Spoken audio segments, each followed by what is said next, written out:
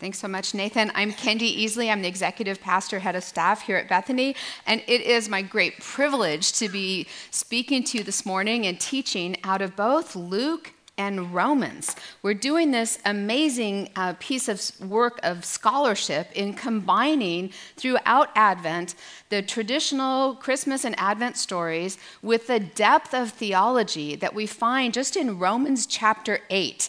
Our teaching team thought to ourselves, when would we ever get to teach like the depth of Romans 8? But this is a great opportunity. So we started with looking at hope breaking through unbelief. And last week, Jeff Hughes talked about this unbelief as a type of weariness of the soul and how God wants to take our weariness and move it into wonder. So if you missed that sermon, I highly recommend. If you're tired at all, you will find great encouragement from that message. And then next week, Richard Dahlstrom will be back, and we'll continue to work our way to the best part of Romans chapter 8, and so you don't want to miss that. But this week, we're starting with the Virgin Mary and what happens with her and how this becomes good news, amazing news, not just for her, but for all time. And we're going to have 3 sections to our sermon today. What news, what now, and what's next?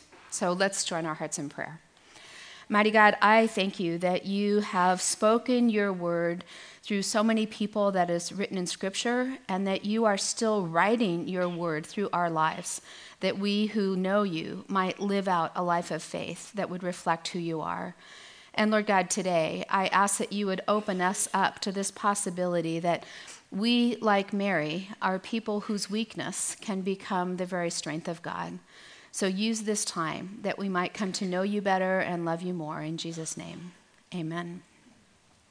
So it's been a new thing for me to try to get a little bit stronger physically. I would say it's even kind of a spiritual discipline to take the time to develop not just my core strength, but like my whole body strength. And so I've started to go to a gym. It's called Fulcrum Training Hall. Highly recommend it. And that's actually a weightlifting gym, like with real weightlifting bars and real plates of weight. Actually, I use a lot of what I call the peewee weights, like half a pound, and up to 2.5 or 5 pounds before you get to the big plates that are 10. Oh, they're not pounds, they're kilos. Forgot to tell you that. It's all in kilos. So one of the exercises is called the press, and I find this very challenging. All you have to do is get up under the bar and lift the bar up over your head. Easy enough? Not so much for me. I got up under the bar the first time and realized that just the bar itself, without any weights on it, was too much for me. So they gave me a different bar, a lighter bar, like just for Kendy. No, other people use it too. Got the lighter bar up there and got it up over my head and thought to myself, like, whoo-hoo, done? No, you're not done. You're just starting. The point being that my very weakness is the place where the work begins. I can now lift the heavier bar and actually put some weights on the side, had a personal best last week. As I was working out, I was looking down the row. There's maybe 12 of us in the gym. 6 are being coached by kind of the head coach, and 6 of us are being coached by like this assistant coach. And we all have our notebooks, and we keep a record of what lifts we've been doing and how much weight. Well, I'm looking down the row, and there's this, I thought, young man. And I thought, it's like 10 o'clock on a weekday, on Friday. This guy should be in school. He looks too young to be here at this time. And then I thought, maybe I'm just getting too old. And, older people look younger all the time or whatever. So I started asking other people, is that guy like kind of young? Like, shouldn't he be in school? And they said, yeah, he's 14. Okay, so I'm not off on my assessment. This 14-year-old was so eager to learn. He was like, hop up to the platform and be like, okay, what's next? What do you want me to do next? And he would lift the bar, which we all do, to that point where he couldn't do it anymore. And one of the things I talk about in the gym is like staying in it. Like stay in it until you can get that bar up. And that's when the real work begins. So this young man, rather than looking at his weakness as a failure, was eager to get to that place where the real work begins. And I think that's our calling this morning, is to look at this idea that the presence of God, the presence of hope, is more real in our weakness. But we spend a lot of time running from weakness, don't you think? A lot of times, as part of my role as executive pastor, I will be called about a reference for someone, a staff person who's moving to a new position, and the person will ask me, what are this individual's strengths and weaknesses? And perhaps you've had this experience. You want to do well by the person who's got you on their reference list.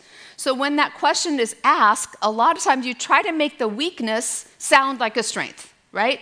Like the person who has no boundaries, they're working all the time, you're kind of concerned about their overall health. What that comes out as is this person is so dedicated to their work that you'll have to be working with them to make sure that they take time off, right? So the future employer, I want them to think, wow, that's a weakness I can live with, When you're analyzing a business, sometimes you do something called a SWOT analysis: strength, weakness, opportunities, and threats.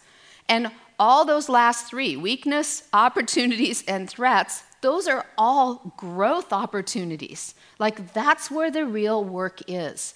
And yet often we sort of try to deny or suppress this idea that we are weak. We hide from our weakness, and maybe we even hide in our weakness. We allow our weaknesses to become kind of excuses of why we can't do certain things that God would have in mind for us to do. Well, not so with Mary. When we look at Mary, and we're going to our first point now, we look at this news that Mary received. What is this news? It's good news for all of us, but how did it sound to Mary? It started this way: you found favor with God. That sounds good, right? You're 14 years old, something like that. She's a young teenager, and I picture this young man who I lift weights with becoming the parent of the Son of God. What was that like for her? It's like she says, who, me? Like Moses saying, I'm not eloquent of speech. Why would you pick me? I'm weak. I'm humble. All of us have had this experience of not being picked, like maybe being picked for a team, maybe being picked to go to a dance, maybe running for office at your school. We don't get picked. What's it like to be the person who thinks, I'm not worthy, but I'm chosen? This is the news that Mary receives, that she has a new position with God. And that new position is going to extend to us, because the news for Mary is that she's going to bear a son. And listen to these attributes right in that reading. He will be great. He'll be the Son of the Most High, not just the son of the carpenter she's going to marry, but the Son of the Most High God. He will have the throne of David, called his father as well, on him. He will reign over the house of Jacob, and his kingdom, this is a humble teenage girl who's going to give birth to a child whose kingdom will have no end. Wow. It sounds pretty incredible, doesn't it? It's truly a miraculous event. This news that the angel brings Mary is life-changing news for all of us. We too have a new position with God. We have new adoption as the children of God. We have a new intimacy, a new inheritance, a new hope because of what happened that day. In in verse 1 of chapter 8, that's our big chapter in Romans, it says this: therefore, there is now no condemnation for those who are in Christ Jesus, because through Christ Jesus, the law of the Spirit of life set me free from the law of sin and death. For what the law was powerless to do, God did by sending his own Son. This is the amazing news of Christmas, that we have this new relationship with God. We are now members of God's family. And then in chapter 8, verse 15, it goes on to say, "For you, we all, did not receive a spirit that makes you a slave again to fear." It's not a spirit of slavery, but you received the spirit of sonship, the spirit of becoming children of God, sons and daughters of God. And by him we cry, "Abba, Father." We have an intimate relationship with God. We have an inheritance from the Father. So this new hope that is contained in this news that belongs to Mary is our new hope. It's what Israel's been waiting for. It's what we've been waiting for, and it's coming to pass. Romans 8:22 says, "For we know that the whole creation has been groaning as in the pains of childbirth right up until this time." The whole creation has been groaning. Are we too groaning? Are we waiting for something that's not yet? Are we wishing for something to be different in our own lives? How do we wait? How do we receive this new position, this adoption, this new intimacy, this new inheritance, this new hope? When our circumstances are sometimes so far from that. My husband and I were married 12 years, longing for children. He's a pastor, I'm a pastor. We never said we'd marry each other, but oh well, God does things. Don't say never to God. And one of the things I found myself saying to God was, what more could we do to show our devotion to you? What more could we offer?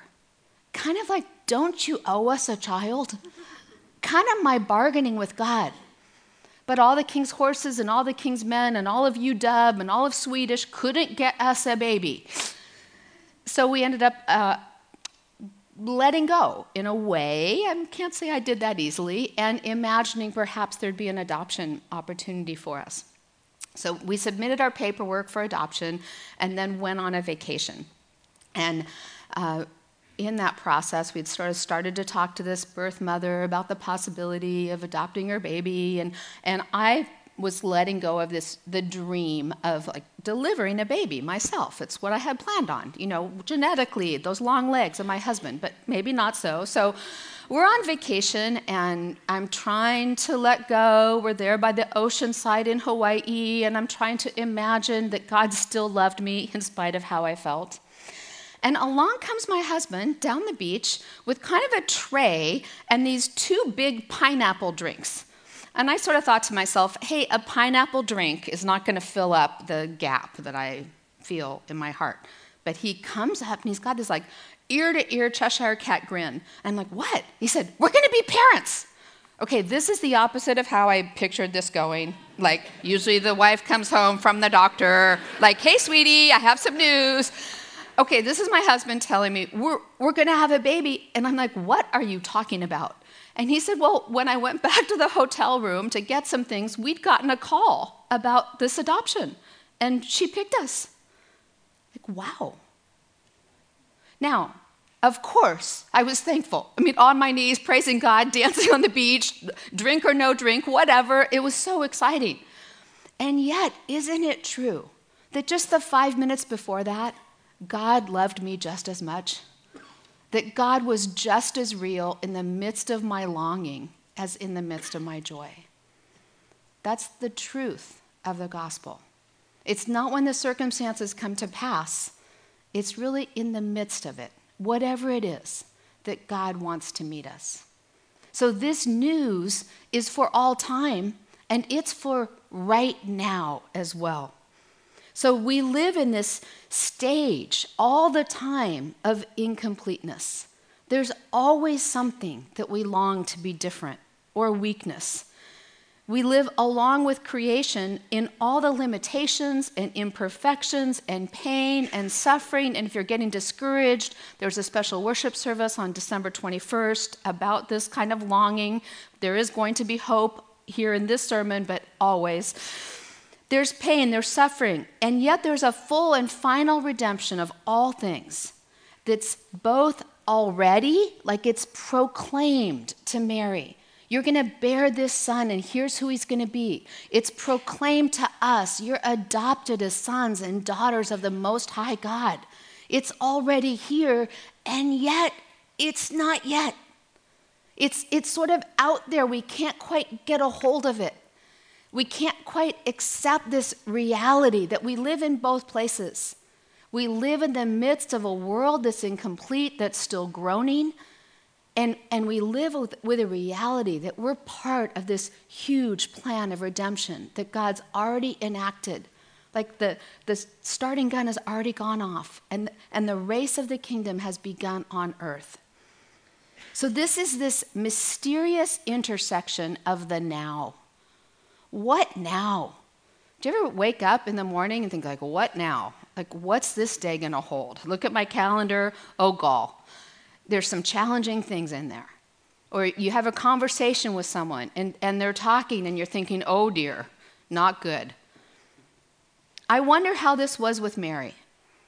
She's promised that the Holy Spirit's going to come upon her. She's going to conceive a child, even though she's a virgin, which many wonder about this virgin birth. Makes sense to me. The God who created the universe could cause a woman to become pregnant with the Son of God. Why not? Mary's life situation completely changes. And there's this reminder that it's not only her cousin Elizabeth, who was barren, now carries a child. And in Luke it says, for nothing is impossible with God. It's like it wasn't impossible enough that Mary's going to bear the Son of God. It's also reminding us that Elizabeth, who was barren, is going to have a baby. For nothing is impossible. Like that was even more impossible. And then Romans says, when we are weak, the Spirit of God intercedes for us with groans too deep for words. Groans too deep for words. That's what the Spirit can provide. The Spirit helps us in our weakness. The Spirit makes itself known in our weakness. There's an Advent book that I really enjoy by Brendan Manning, this one article. It's articles from many really great Christians. But Manning makes this analogy that instead of coming to the statue of Jesus in the manger, he comes alive and he delivers us over to the light that brought him. He describes us as being shipwrecked if we can accept this neediness that we have. The shipwrecked at the stable are the poor in spirit, who feel lost in the cosmos, adrift on an open sea, clinging with a life and death desperation to the one solitary plank. Finally, they are washed ashore and make their way to the stable, stripped of the old spirit of possessiveness in regard to anything. Some say, doesn't going to church on Christmas make you feel good? The shipwrecked are not concerned with their own emotional security or any of the trinkets of creation. They have been saved, rescued, delivered from the waters of death, set free for a new shot at life. The shipwrecked come to the stable, seeking not to possess, but to be possessed, wanting not peace or a religious high, but Jesus Christ. In Christ equals in peace. We are both shipwrecked and saved. Can we hold those two things together? Or do we deny the one and try to claim the other? We do not know what we ought to pray for. We don't know what this salvation really looks like. But the Spirit himself is kind of the star of the show. Did any of you make it either to the choir concert here last night or over to Walk the Lights at Green Lake? Yes, some, a few. Okay, we did both, my husband and I. And this year, over at Green Lake, they were advertising that there were going to be hot air balloons. And you might have heard about that. I couldn't picture it. I thought they meant like little hot air balloons that might go out over the lake, or maybe there'd be one big hot air balloon. Well, they had a display, essentially, of I think it was 5 hot air balloons, and they were there by the basketball courts. And as we approached, we couldn't see them at all. Like, where are these hot air balloons? And then all of a sudden, actually heard this whoosh. You know what it was? The fire. You heard the sound of the fire that lights up the balloon and lifts it up. And one of the balloons would like light up, and it was a glorious rainbow of kind of feather-like qualities, and then that one would get dark, and the next one would light up, and it was these beautiful diagonal diamond shapes of color, and then the next one was striped, and they kind of would take turns with this flame that had to be, 7 feet tall and loud. And when the flame came up, the balloon would just light up. I thought it was sort of spectacular. There was a sense of wonder, like it's a moment. So we watched this for a while and then thought, well, we should walk the lakes. We start walking. And as we walked away from the balloons, I thought, wait, they're only going to be doing this for a little while. If we go this way, we won't get to see them anymore. So we turned around and we couldn't see them at all. We just couldn't see them at all. They were completely dark. And it got me thinking about how we might be like that. Like there are moments, aren't they? Glittering moments of light where it all makes sense. And we even have a sense that that intersection of eternity and the present moment is happening in our life, that God has us right in the right place, that the Spirit is giving us the right words, that we're listening to that nudge and we're doing what we're asked. And yet there's so many other times, at least for me, where I don't have a sense of that flame of the Spirit lighting me up. And so it was with these balloons. We're walking toward them, and I'm thinking, oh my goodness, we missed them. And then boom, one would light up again, and boom, another one would light up.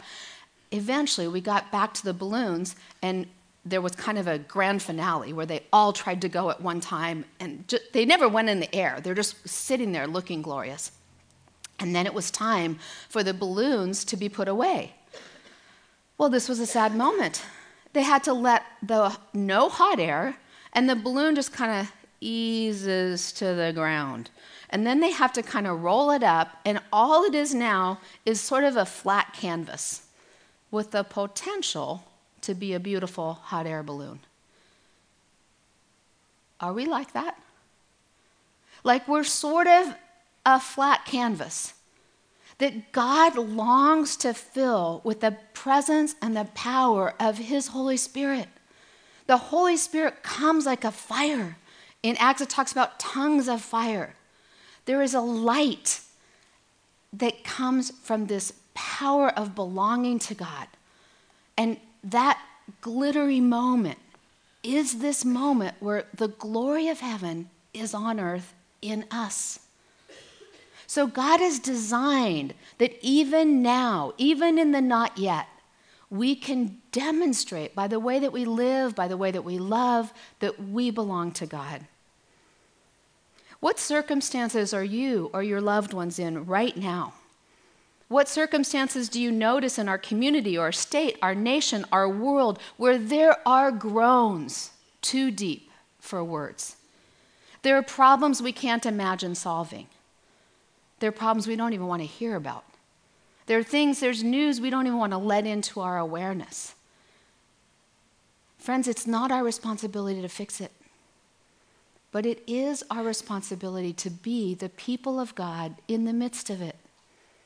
Not run away, not hide, not deny, but let God in. Christmas is full of wonder, but somehow we make that wonder like it's our responsibility, like we have to make it happen. We have to get the right tickets to the right things. We got to get the right picture cutting down the Christmas tree. We got to buy all the right presents for all the right people. We've got to do something social, go to a party, have a party, something or other.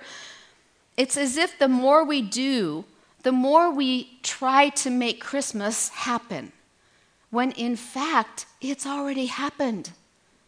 How many of you have put out a little manger scene somewhere in your house? Yes. You know, if you have... In mine, I've got a lot of characters. I mean, I got the shepherds, the kings, all kinds of an extra angel, a drummer boy. If you have just Mary and Jesus, you've got the whole manger scene. Because God shows up in the person of Jesus to change our world right now, forevermore. So whatever the reality of your present circumstances is, whatever Christmas evokes, whatever kind of expectations around relationships. If you don't have kids, you wish you did. If you do have kids, you wish they were different. If you don't have great family relationships, maybe you long for a time that was or a time that never was in your family. Maybe you're sitting home wishing there was a party to go to. Maybe you've got a party to go to and wish you were sitting at home. How's God showing up for you right now this Christmas? And then what comes next? What's next for you and me? We can have a new confidence in this promise of good news. For God did not send his Son into the world to condemn the world, but that the world might have life and have it in abundance. What does it look like to live into this hope? It looks like letting yourself be really you. Not the social media, best year yet Christmas letter kind of you, but the you that sometimes wakes in the night or avoids a difficult conversation or majors in the minors, whether it's fashion or the perfect Christmas decor or accomplishing something at work. When all is stripped away and you are at a place where there are groans too deep for words, the Spirit of God is there. That baby that my husband announced to me we were going to have, when she was about 3, we had the opportunity to adopt her little brother. They're not biologically related, but in our family, they're the brother and the sister. And then medical science kept developing, and I got this hope that, hey, maybe there'd be a third baby that would be like the Tyler Kendy combo baby. And then that was not to come to pass. In fact, about Christmas time, when our son was about a year and a half, I got this news that I needed to have an emergency hysterectomy right at Christmas. Like, not okay. I was like the mom Christmas machine, right? If I didn't do the stuff that I do as a mom, there really wouldn't be Christmas cookies or decor or Christmas cards or, how am I going to cope? So I found myself feeling honestly weak. I was married to a pastor. He was going to speak at least 5 times on Christmas Eve, and here I am going to be probably recovering from surgery with like a 3-year-old and a 1.5-year-old. I found myself thinking, why me? Why now? Why this? Maybe you have circumstances in your life that present those kind of questions to you. How do we respond? Do we kind of wallow in it? Or do we somehow find God in the midst of that? Well, I found myself calling my friends and saying, I'm too weak to do anything. Do you guys want to come over? And they not only came over, but we sat around in a circle and talked about how we longed for something more than what we had.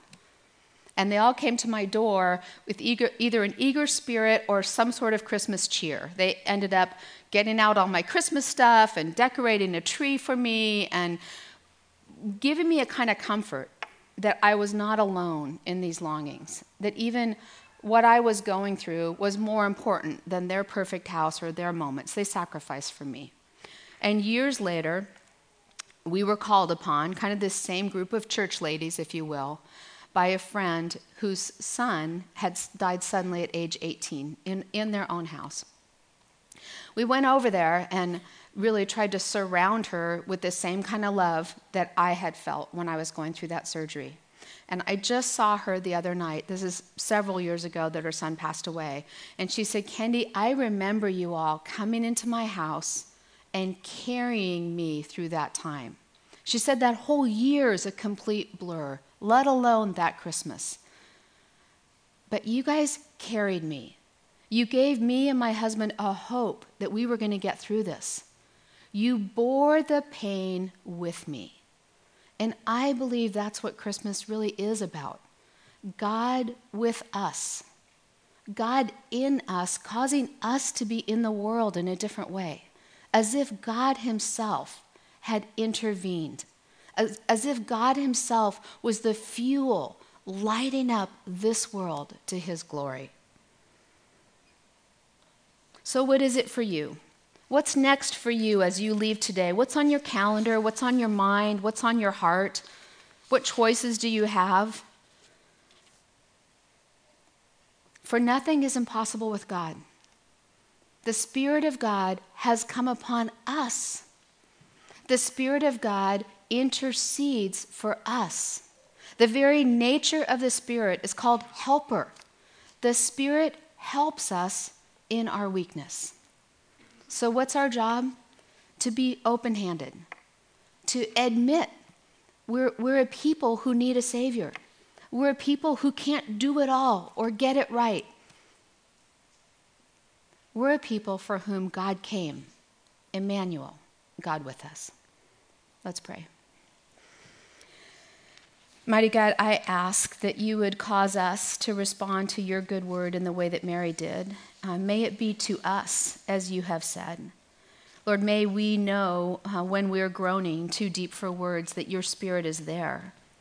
May we know when we catch glimpses of glory that your Spirit is there.